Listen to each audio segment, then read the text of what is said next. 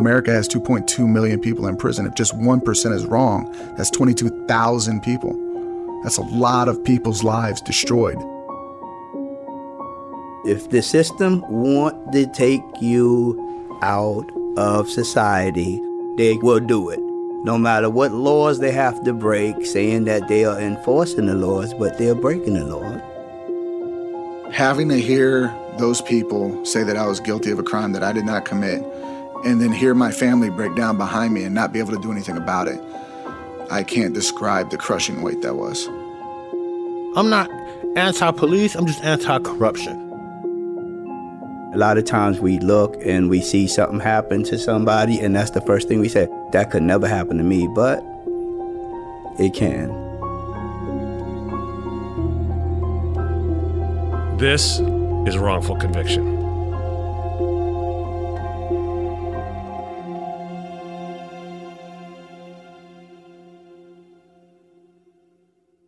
Hi, I'm Antonia Blythe, and this is 20 Questions on Deadline. Joining me today is Alison Brie. Welcome, Alison. We got second place in my 7th grade lip sync contest for one of the songs on that album. The one that was like, you've already won me over. Oh, that's a good one. Yeah. It's like very slow. Of all the options. In spite of me. Like, what did we do? It's so slow. Don't forget to listen to 20 Questions on Deadline. Thank you again, Alison. Thank you. Hey, Sarah, I loved that spring break vlog you posted on Zigazoo. OMG, you watched it? Yeah, it was so cool. I think you're so talented. Social media is only positive with Zigazoo, the world's largest and safest social media network for kids. In Zigazoo, all community members are verified kids like yours, and all content is fully human moderated. Try out Zigazoo this spring break. Download the Zigazoo app today. There's plenty to celebrate in March and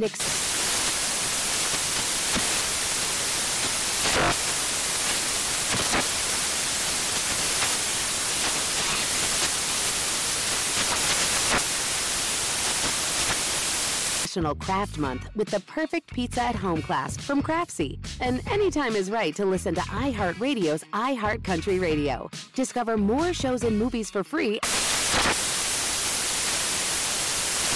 Infiniti presents a new chapter in luxury, the premiere of the all-new 2025 Infiniti QX80, live March 20th from the Edge at Hudson Yards in New York City, featuring a performance by John Batiste. The all-new 2025 Infiniti QX80 is an SUV designed to help every passenger feel just right. Be the first to see it March 20th at 7 p.m. Eastern, only on iHeartRadio's YouTube channel. Save the date at new-QX80.com. Don't miss it. 2025 QX80 coming this summer.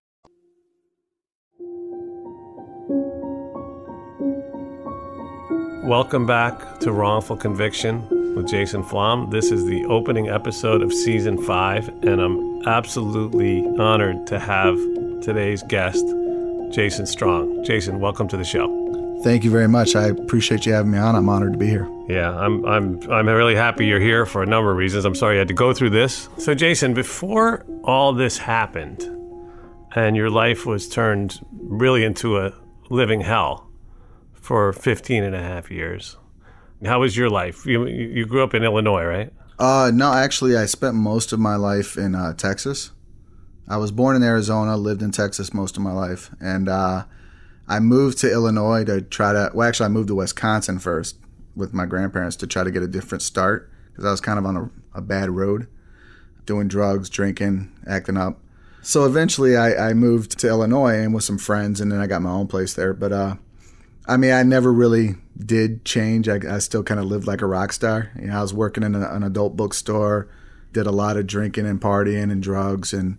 But at the end of the day, I was still a good person. I wasn't, robbing people. I wasn't killing people. I wasn't, in any gangs or doing anything ridiculous. You weren't hurting anybody other than yourself. Exactly. But I was, living in the fast life, and I wasn't thinking about it, So it's just one of those things that some people do that when they're young, and I was living like a rock star, but I wasn't a rock star. But that being said, so you're hanging around trying to figure it out. How old were you at this time? 24. 24. So so you're getting, I mean, it's funny because I think a lot of people in their mid-20s start to figure out what it is that they're really doing. I know for me it's true. That's when I sobered up and started, trying to really build my life up instead of down. Well, before I got locked up, so I got locked up in December of 99. And before that happened, I mean, I was trying to think about what do I want to do. I was considering going back to school and pursuing something in the world of art. I didn't really know exactly what, but I mean, I wanted to do something with art. I've always been creative. But I never got that opportunity. It was taken from me by the fact that I got arrested for this crime. And that's a crazy story. I mean, it was your misfortune. You didn't know it at the time, but you were living in a county that turns out to have the highest number of wrongful convictions in Illinois, which is one of the states that has the highest number of wrongful convictions. But other than Chicago, this area that you lived in was a bad spot. It was a hotbed for police misconduct and wrongful convictions as a result.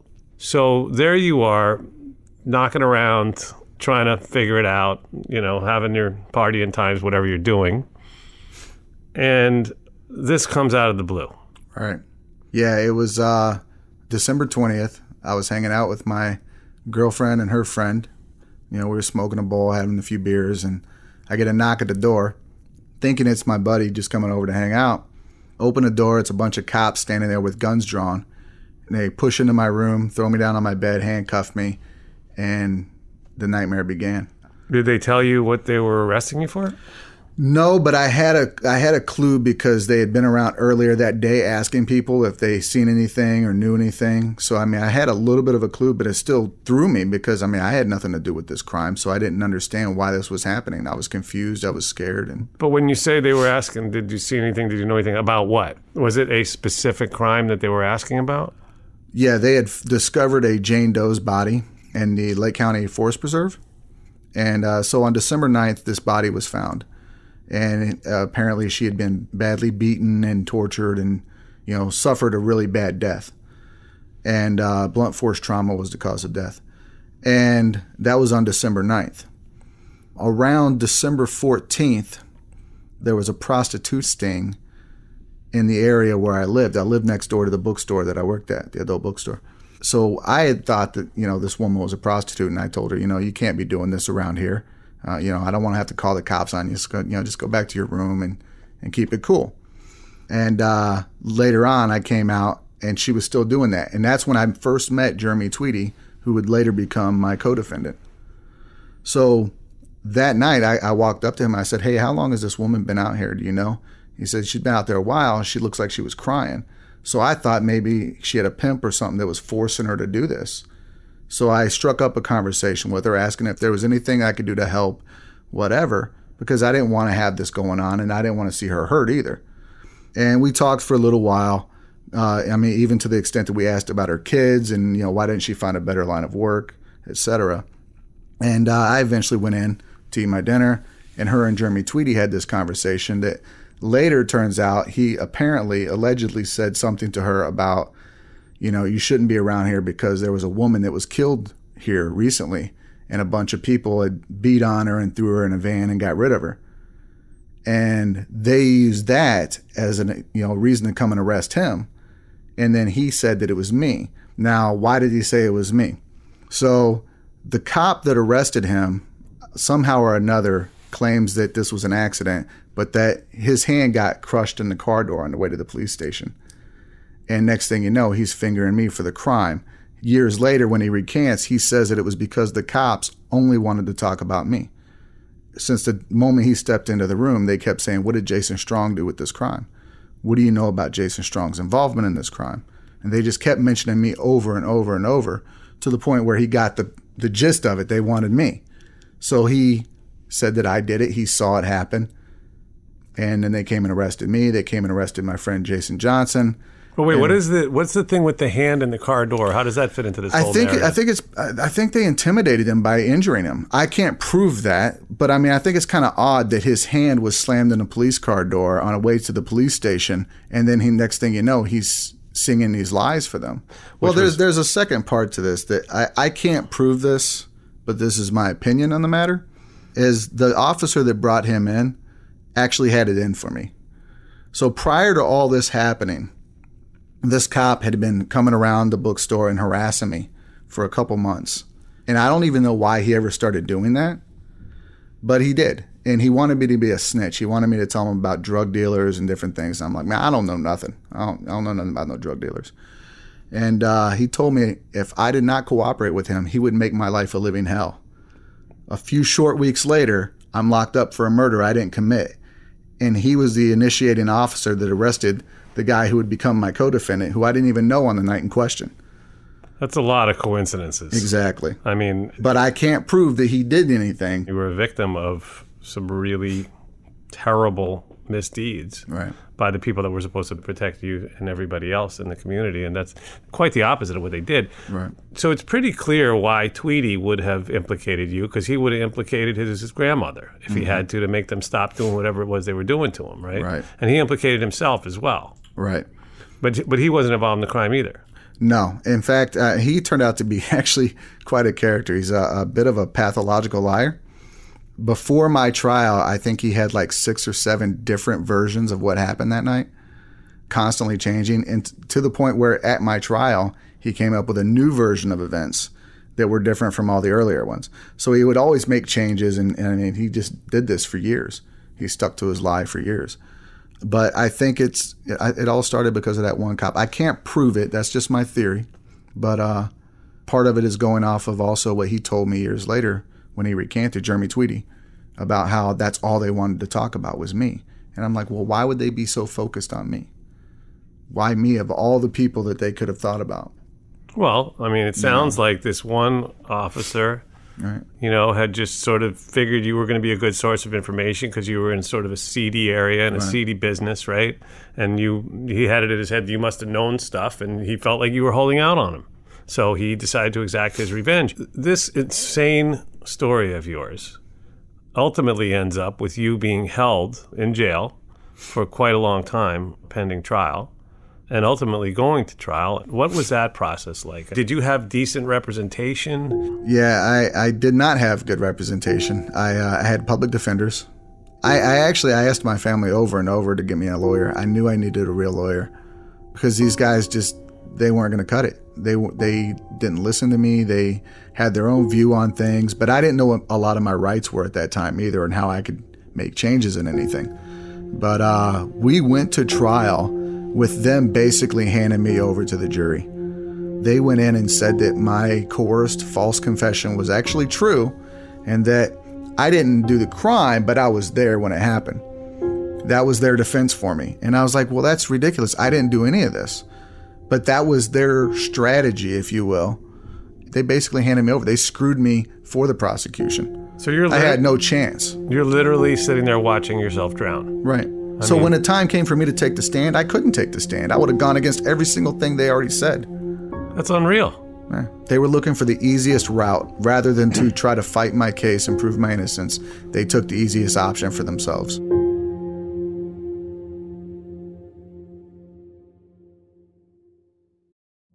Witness the dawning of a new era in automotive luxury with a reveal unlike any other as Infiniti presents a new chapter in luxury, the premiere of the all-new 2025 Infiniti QX80. Join us March 20th live from the Edge at Hudson Yards in New York City, featuring an unforgettable performance by Grammy and Academy Award-winning singer, songwriter, and composer, Jon Batiste. The all-new Infiniti QX80 is unlike any luxury SUV you've ever seen. Smart enough to anticipate your needs, even before you do. Every line, curve, and detail was thoughtfully crafted, so everything for every passenger feels just right. Don't miss it. Mark your calendars and be the first to see it March 20th at 7 p.m. Eastern, only on iHeartRadio's YouTube channel. Save the date at new-QX80.com. 2025 QX80 coming this summer. Hey Sarah, I love that spring break vlog you posted on Zigazoo. OMG, you watched it? Yeah, it was edited so well. I think you're so talented. Social media interactions are only positive when you use Zigazoo. Zigazoo is the world's largest and safest social media network for kids. Your kids can upload their content and see what their friends are up to. With Zigazoo, they can create videos, enter to win prizes, and try out the latest dances and trends. There's no commenting, no text messaging, and everything is 100% human moderated. Plus, all community members are real, verified kids just like yours. There are no bots, trolls, or AI. Because Zigazoo is about one thing and one thing only, and that is fun. Try out Zigazoo this spring break and let your kids share your vacation vlogs and best edits with their friends safely. Download the Zigazoo app today. That's Zigazoo. Hi, I'm Antonia Blythe, and this is 20 Questions on Deadline. Joining me today is Alison Brie. Welcome, Alison. We got second place in my 7th grade lip sync contest for one of the songs on that album. The one that was like, "You've already won me over." Oh, that's a good one. Yeah. It's like very of all slow. Of all the options. In spite of me. Like, what did we do? It's so slow. Don't forget to listen to 20 Questions on Deadline. Thank you again, Alison. Thank you. Hey guys, it's Steve Covino from Covino and Rich, here to tell you the national sales event is on at your Toyota dealer, making now the perfect time to get a great deal on a dependable new Toyota truck, like a rugged half-ton Tundra. Workhorse by nature, powerhouse by design, the Tundra combines raw capability with premium comfort and advanced tech to fuel your wildest adventures. And with the available iForce Max hybrid powertrain, you can take electrifying horsepower farther than ever before. Or check out the fully redesigned Tacoma, delivering trail-dominating power and captivating style. The new Tacoma was born to make your off-roading dreams come true. And with the new available tech, this legendary truck is getting even better. When you buy a Toyota truck, you buy Toyota dependability, meaning your truck will hold its value long into the future. So visit your local Toyota dealer. Check out the amazing national sales event deals when you visit buyatoyota.com. Toyota, let's go places.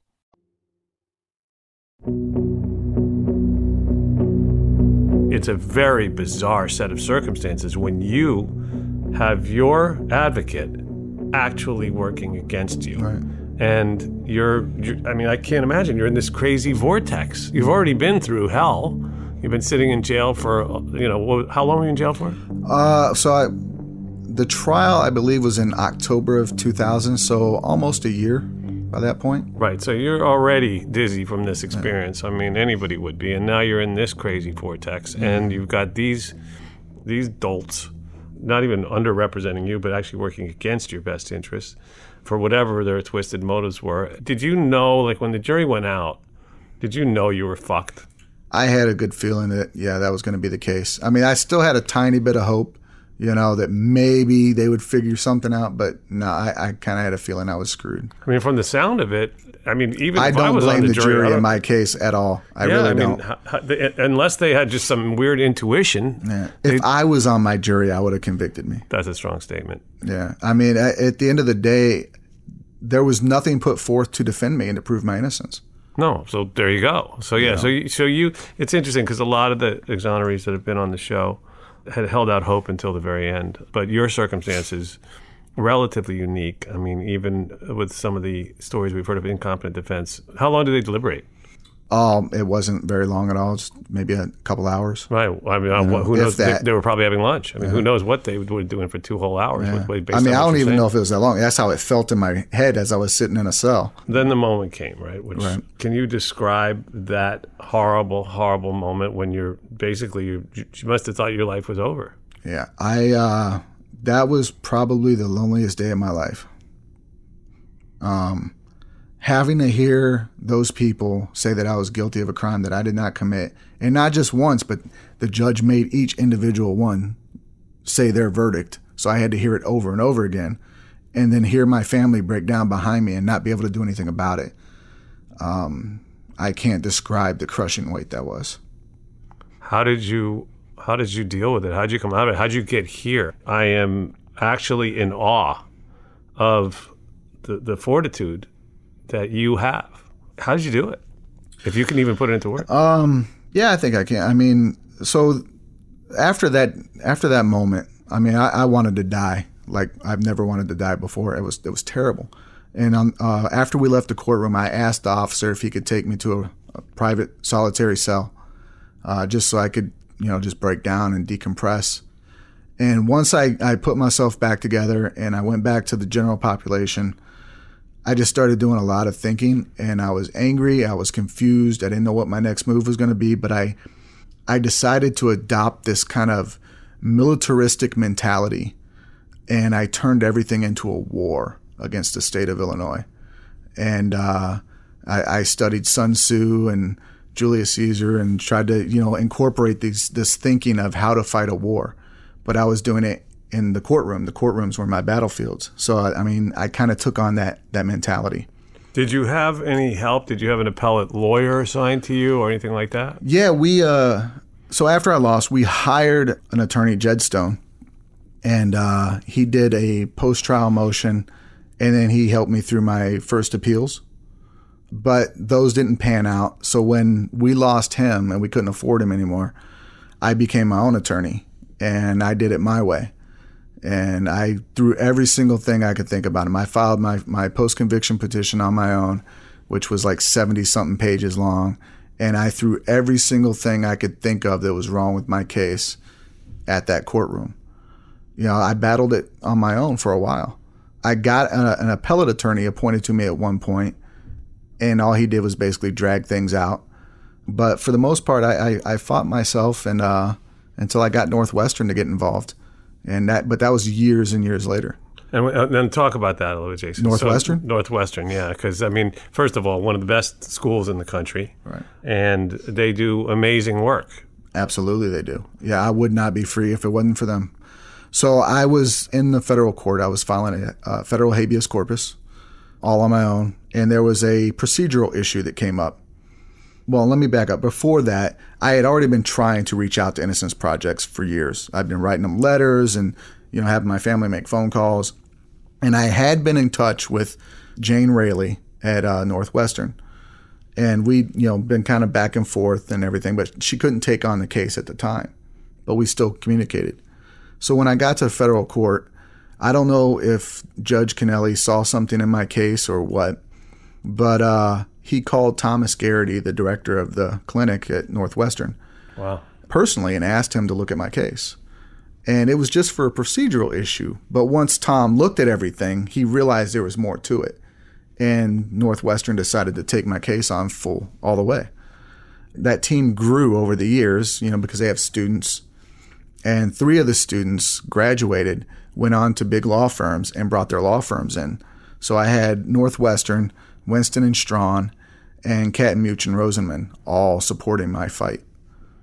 So you, at least in terms of your legal representation, you really went from the bottom to the top. Absolutely. You went from guys who sold you down the river to like an army. Right. A legal army. Yep. And by the way, that happened for a very specific reason, which is that you found something that very few people could find in your situation. I don't know where you got it from. I don't either. But where I think a normal person would have curled up in a corner and collapsed. Yeah. Or, harmed themselves like you talked about doing or whatever, you didn't stop. And you maintained faith in the system, even though the system had totally let you down and turned on you, which is remarkable. I keep coming back to that. And then as a result, you end up with this powerhouse, or sort of a power trio of advocates, right? Mm-hmm. The 2 law firms plus the Innocence Project at Northwestern, which, as I said, their reputation's amazing. So then things are turning in your direction, but you've been in now for quite some time. So around the time they took over, I had been in about 7.5, 8 years. It was shortly after we learned about the identity of the victim. So yeah, it was. I'd been in there for quite a while, and it still was another 8 years after that before I was free. Did you have any clue who might have done something like this? No, we do now. But so for many, many years, I actually thought Jeremy Tweedy was the guy because he was so quick to make up all these lies about me and to, help himself out that I thought, well, I didn't even know this guy. Well, maybe he's the one that did it. And that's why he's, so adamant about lying against me, is he's trying to protect himself somehow. He was my main suspect for many, many years. It wasn't until we identified the victim, which was 7 years after I was arrested, that we finally figured out who the victim was. It wasn't until then that we started to develop an understanding of what might have really happened to her and who the real perpetrators were. There was actually 3 people that we suspect being involved, which is ironic considering that 3 people were originally arrested. Right, you, Tweedy, and Jason Johnson. Right. But I was the only one that was ever charged with murder. They were charged with concealment of a homicide, and Tweedy's was dropped to obstruction for testifying against me. But we discovered that there was 3 individuals, a mother-daughter team, they're grifters. They basically took advantage of elderly people, handicapped people, mentally disabled people, and extorted them for their money. And they somehow came into a power thing with the victim in this case, who we later discovered was Mary Kate Sunderland, a mentally disabled woman. And they took over her life. They kept her from her family. They apparently, from what we understand, sold her to this mentally deranged individual who they also extorted. They convinced this guy to have his own arm chopped off by a railroad track train, a train going across the railroad tracks, and sued the state of Illinois. Wow. Let's just go. That's a lot to it. It's a lot, right? That's insane. It's just one of many twists to this case. It really is a crazy case, a crazy story. But Gonzalo Chamizo was this guy's name. He's really mentally insane. He's in an institution today. They convinced him to lay on some tracks, from what I understand, what my attorneys told me, to lay on some tracks, and a train ran over his arm and cut his arm off. And the money he got from that, he gave to them because they sold the victim to him. And then over a certain amount of time, they, starved her, beat her, tortured her, and extorted money out of her. So they did this for this long period of time. The last thing that the victim's family ever heard from their loved one was that they don't want me to talk to you. It was these people, they were keeping her for this long period of time. And knowing this, learning this, helped us unravel the case. Because the whole theory of the state when they convicted us was that me, Jason Johnson, and Jeremy Tweedy picked this random girl up off the streets, took her to my room, and we tortured her and killed her in one night, dumped the body. And, they had all these, different theories on what evidence was there. Like they said the body was burned by molten wax and all this. And years later, after we started to put all the pieces together and found these alternative suspects, and we were in the federal courts, the Attorney General's office and the new Lake County attorney who came in with the idea that he wants to find the truth in all these cases, they decided to reach out to my attorneys and say, let's reinvestigate this case. So we did that. And what we discovered, we had some independent forensic pathologists come in, 3 independent pathologists, and they all came to the same conclusion, that this person was actually dead probably 4 to 5 days prior to when they found the body, not the date before. And I'm glad you brought that up because that's a really interesting part of this case. And it explains why it was so hard to identify her as well, right? Right, absolutely. Because she had obviously decomposed to a significant degree by that time. Well, it was more than, part of the reason she was unidentified was just a lack of police work, I believe, because they had dental records. They just didn't follow through with things. Once they had what they wanted, they didn't follow through with investigating these things. How can you not identify the person from a few counties over when there's a missing person report on that person? How do you not make that connection? Yeah, it's not like she was from, yeah, she wasn't from California or, Nebraska or something. She was Caracas. Right. Witness the dawning of a new era in automotive luxury with a reveal unlike any other as Infiniti presents a new chapter in luxury, the premiere of the all-new 2025 Infiniti QX80. Join us March 20th live from the Edge at Hudson Yards in New York City, featuring an unforgettable performance by Grammy and Academy Award-winning singer, songwriter, and composer, Jon Batiste. The all-new Infiniti QX80 is unlike any luxury SUV you've ever seen. Smart enough to anticipate your needs, even before you do. Every line, curve, and detail was thoughtfully crafted, so everything for every passenger feels just right. Don't miss it. Mark your calendars and be the first to see it March 20th at 7 p.m. Eastern, only on iHeartRadio's YouTube channel. Save the date at new-QX80.com. 2025 QX80 coming this summer. Have you heard about the social media platform for kids? It's called Zigazoo. It's a great place where kids like me can come together to make fun videos. Zigazoo is moderated by real, live people who review content before it's posted on the feed. Oh, I especially love the dance challenges. So much fun. Oh, and there's no comments or messaging, so you don't get any of that negativity that's all over other social networks. Oh, my friends love it. I love that it's kid-safe COPPA certified. I don't know what that means. It means it has built-in privacy protections for your online data. That's great, but I wouldn't be doing Zigazoo if it wasn't fun. She would not be doing it if I didn't think her data was safe. Zigazoo, the world's largest social network. For kids. Download the Zigazoo app today.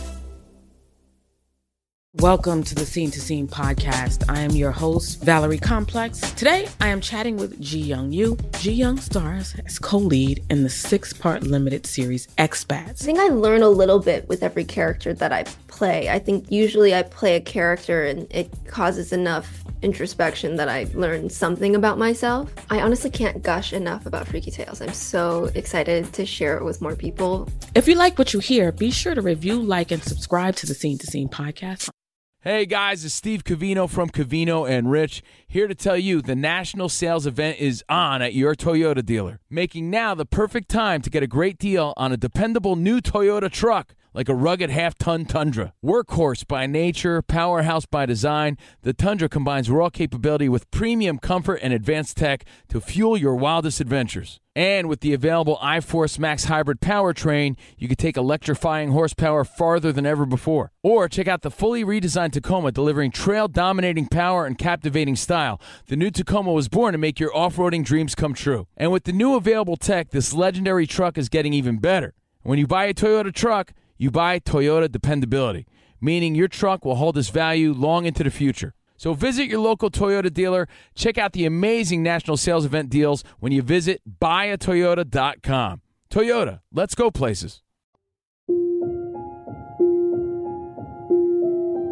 You know, one of the things that helped lead to your exoneration was the fact that new experts were brought in, were actual experts. And I'm glad we're touching on this, Jason, because we know that junk science, bad forensics are a major cause of wrongful conviction. And in your case, it was a different kind of junk science, which was that you had an examiner, a medical examiner or something like that, who testified saying that the body had been found within a short period of time, right? Right. She was found on the 9th, December 9th of 99. They theorized that on the 8th is the night that we partied with her and tortured her and killed her.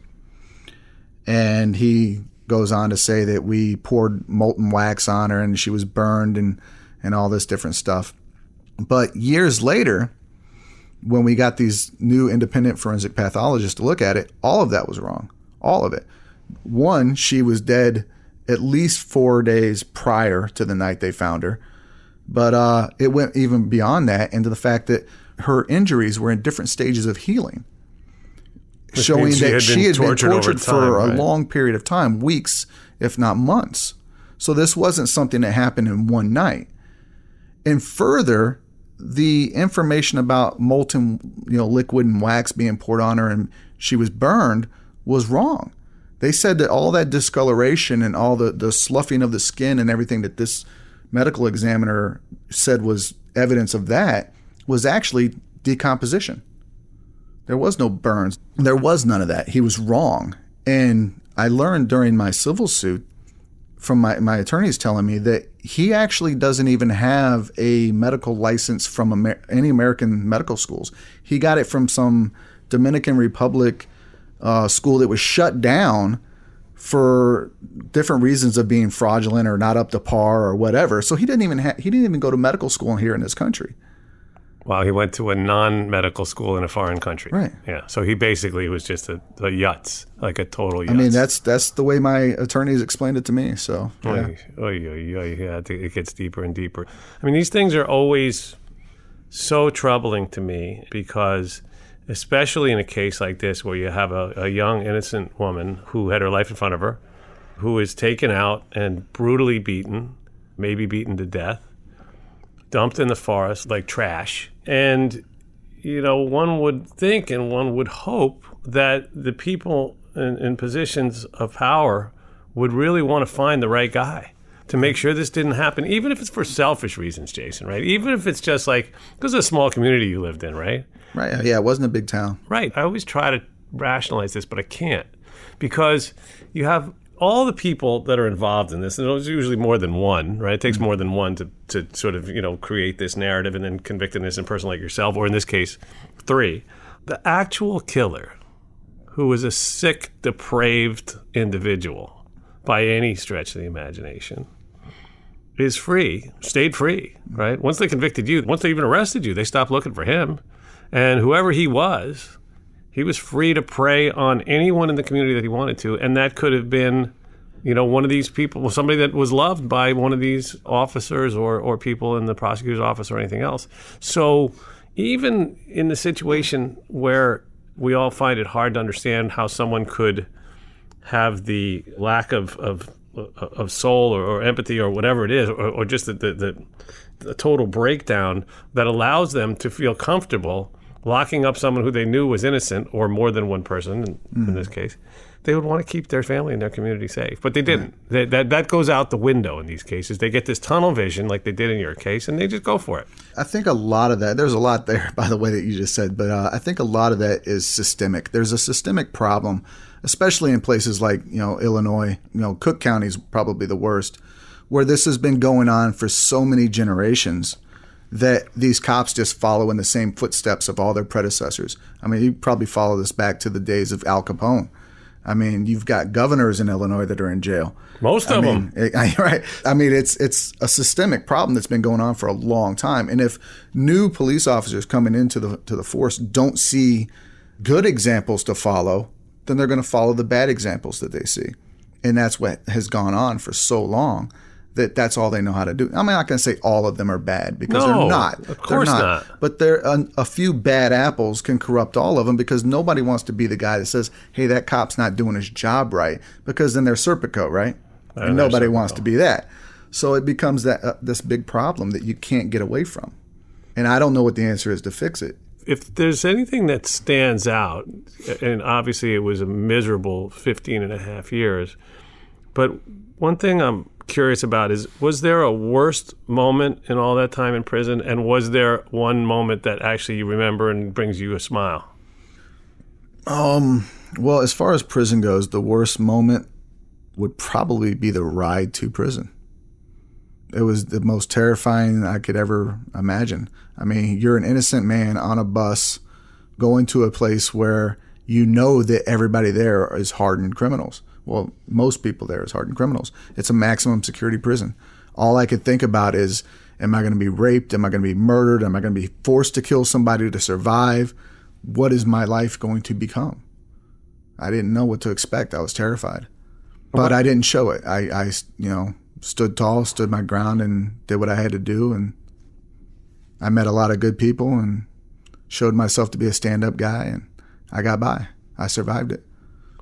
Was there a moment that you can remember, besides obviously the moment when the guard came to tell you that you were free, or even when your lawyer told you that you were going to be getting out in a few days? Was there any other moment that stands out, that you had a moment of humanity or grace, or something kind that somebody did, or anything like that? I mean, probably a lot of small things, but I can't think of nothing like really, really major, other than every time my family would come to see me. That was my big moments. I mean, for the most part, it was just day-to-day stuff was all the same. It's the monotony of it kind of gets to you. So it's all the same stuff over and over. I found joy in the fact that I had some really good friends. I met some really great people. I mean, one of which is like a brother to me. I got to also say, man, I owe a lot of credit to my mom and my grandmother and my family. They were a source of strength for me as well. All these years go by. You spent 7.5 years fighting a lonely battle by yourself. Mm-hmm. And then you got another 7.5, 8 years with the cavalry, right? Right. And then ultimately, we know what happened because you're sitting here. And how did that come down? What was the moment when you first knew, like you knew you were fucked when you were in the courtroom? Right. What was the moment when you knew that you were unfucked? Oh, wow. That's, there's a couple different areas where I started to feel hope. But I'd say the moment when I knew things were probably going to work out was about a few days before I was released. My attorney called me and said that they were expecting to have a meeting with the state's attorney and the attorney general in Kennelly's office. That was the judge. And that they expected a release to be signed, that they were going to vacate my conviction. And it actually came sooner than they expected. I was surprised. I was kind of already packing and planning, hoping that this was going to play out the way they thought. And I was taking it easy, taking a break and watching a movie. And the officer comes by the cell and says, "Strong, what are you doing? Pack your shit, man. You're getting out of here." I'm like, "What? What the fuck are you talking about?" And I wasn't expecting it for, another day or two. And it just threw me, man. I jumped down. I'm like packing all my shit as fast as I can. All my guys are happy for me. People are, clapping, wishing me well. People that weren't in the cells were coming up, giving me hugs. It was a very just crazy but, wonderful feeling and day, Of course, I had to wait for my mom to drive up and pick me up, and my attorneys were there. But when I walked out, I was so overwhelmed. I broke down into tears. I just all that, all those years of staying stoic and fighting, and I was able to let it go. That's an amazing picture that you're painting right there, and it's actually really heartwarming to think about all the other guys, who are still facing their own demons and their own sentences. But the fact that they were able to take joy in your release. Well, I made a lot of, good friends in there. Guilt or innocence didn't matter as far as other people in there. You judged people by who they were. And there's a lot of stand-up guys in there. They're not all scum like some people would have people believe. And I met a lot of good people in there. There are some bad people, don't get me wrong, but I made some good friends. I still go back to the prison now to visit a couple guys. That's amazing. So you're watching the movie, you get this, you're sort of touched by an angel, right? Yeah. Although it's in the form of a prison guard in this case. He was actually a cool prison guard, though. Oh, good. Well, that adds a little something to it, too. And then a few hours later, whatever it is, your mom arrives. Mm-hmm. She must have been breaking down, too. And what time of year was it when you got out? And what time of day was it? Was it hot? Was it cold? And where'd you go and what'd you do? What was the first thing you did? So it was May 28th, 2015. And it was a nice day out. So there was 3 of my attorneys there at my mom. And we went to this nearby diner. And I had a bacon mushroom cheeseburger, which was the best bacon mushroom cheeseburger I've ever had. And we sat around and talked and just enjoyed the moment and, kind of let everything else just melt away.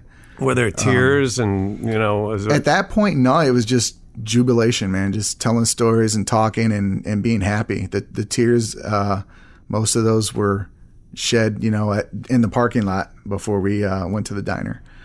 So, yeah, it was just an all happy moment, with all of us sitting there and eating a meal together and talking about future dreams and hopes and, So I'm thinking about this first meal, so to speak, right? People think about the Last Supper. I'm thinking about the first meal and how good does food taste after 15 and a half years of institutional, slop, so to speak. I think there's another element to this particular story of the first meal. Yeah, so I have this story, which is it's a growing story, if you will. When I went to court, in federal court, I had a writ to Stateville. I originally spent all my time in Menard, and we didn't have oranges. I used to love oranges growing up as a kid. And when I got to Stateville, they had oranges.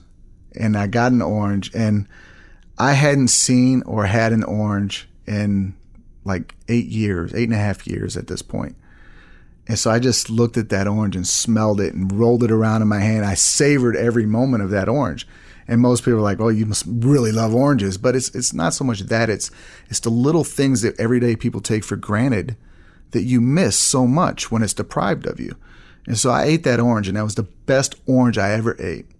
And when I got out, the day I got out and we went to that little diner and had this bacon mushroom cheeseburger, I was telling my attorneys about this story, and the waitress overheard, and she came over to me after I was done and gave me an orange. Wow. And so, you know, it kind of grew. So, and then later, last year in San Diego at the Innocence Network conference, I was telling this same story.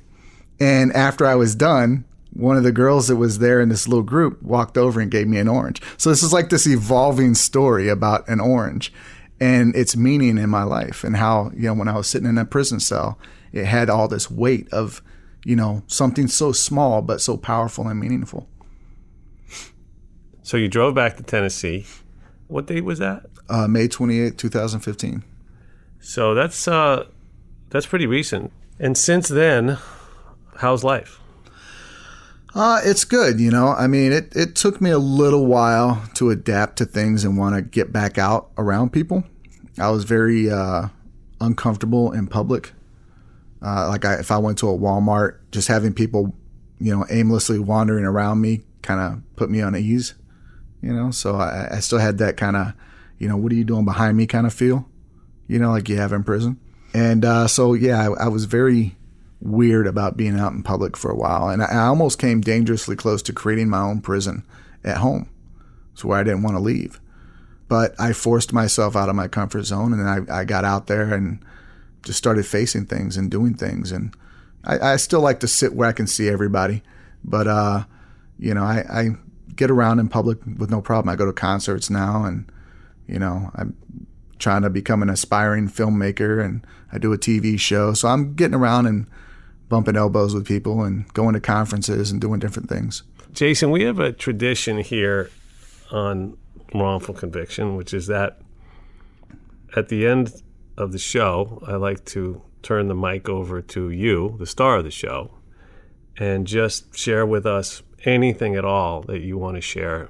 Okay. Well, I did want to add that I'm also working on a documentary that I'm filming about wrongful convictions. And the purpose of this film is that I don't want to preach to the choir anymore. I want to reach out to more and more people and show people that this is a bigger problem than one or two people you might see in a documentary. I think too many people are unaware of how big of a problem this is. They see a story on Kirk Bloodsworth or someone else, and they'll say, oh, poor that person, poor this person. And I want them to understand that there are thousands of people that this is probably happening to right now that we don't even know about. America has 2.2 million people in prison. If just 1% is wrong, that's 22,000 people. That's a lot of people's lives destroyed, potentially, you know? And we need to be aware of this. Martin Luther King said, injustice anywhere is a threat to justice everywhere. We need to be aware of our problems and hold people accountable when they break the laws that they're supposed to uphold. Cops and prosecutors should not be immune.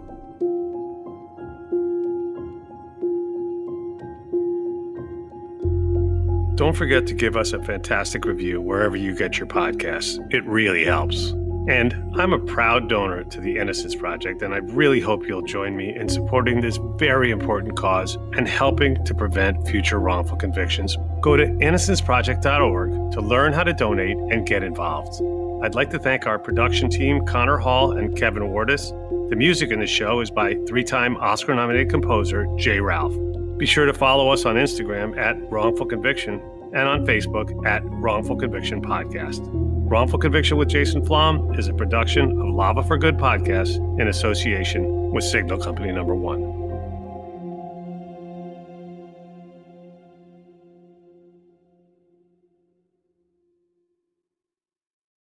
Infiniti presents a new chapter in luxury, the premiere of the all-new 2025 Infiniti QX80, live March 20th from the Edge at Hudson Yards in New York City, featuring a performance by John Batiste. The all-new 2025 Infiniti QX80 is an SUV designed to help every passenger feel just right. Be the first to see it March 20th at 7 p.m. Eastern, only on iHeartRadio's YouTube channel. Save the date at new-QX80.com. Don't miss it. 2025 QX80 coming this summer. Hey, Sarah, I love that spring break vlog you posted on Zigazoo. OMG, you watched it? Yeah, it was so cool. I think you're so talented. Social media is only positive with Zigazoo, the world's largest and safest social media network for kids. In Zigazoo, all community members are verified kids like yours, and all content is fully human moderated. Try out Zigazoo this spring break. Download the Zigazoo app today. Hey, this is John Ridley. And this is Matt Carey, documentary editor at Deadline. And welcome to Doc Talk. John, we've got a hard-hitting episode today. A lot of controversy. Well, maybe we should put the word controversy in quotes in the documentary field about the nominees for Best Documentary Feature. We're going to get into that with some amazing panelists. You get a shot, but the individuals behind every one of those images, they're complicated and they are human. This has been Doc Talk. Thank you. Great conversation. Thank you. There's plenty to celebrate in March and